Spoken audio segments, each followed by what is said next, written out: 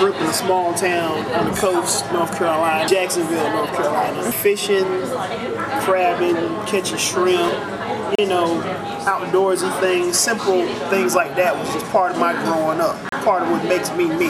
This is the real way you go crabbing.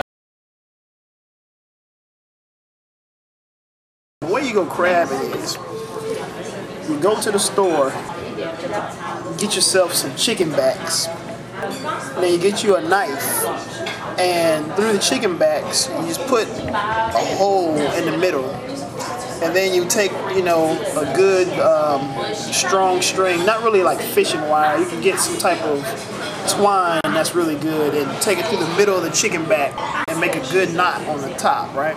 You can go out on a boat and like find you something to tie one into the string to, and long enough, just a few feet, maybe 6 feet, 7 feet, depending on how deep, you know, the water is. Throw the chicken back in the water. You wait for a little bit. You can wait for like 5 minutes. Pull the string up with the chicken backs. Do it steady and slow. You lift it up slowly and slowly and slowly. Are not that smart, but they're not that stupid either. If they feel that something is up, they'll let go, and you'll see them. They'll be hanging on to the chicken back and eating it. Then you just scoop it.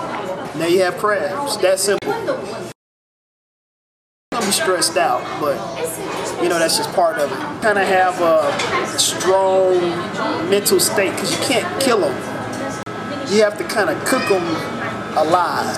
When you throw in the boiling water, you throw them in the pot, they'll be trying to fight to get out. It can scar a little kid if you're not prepared for such a thing. Crabs are great. They taste great. I love them.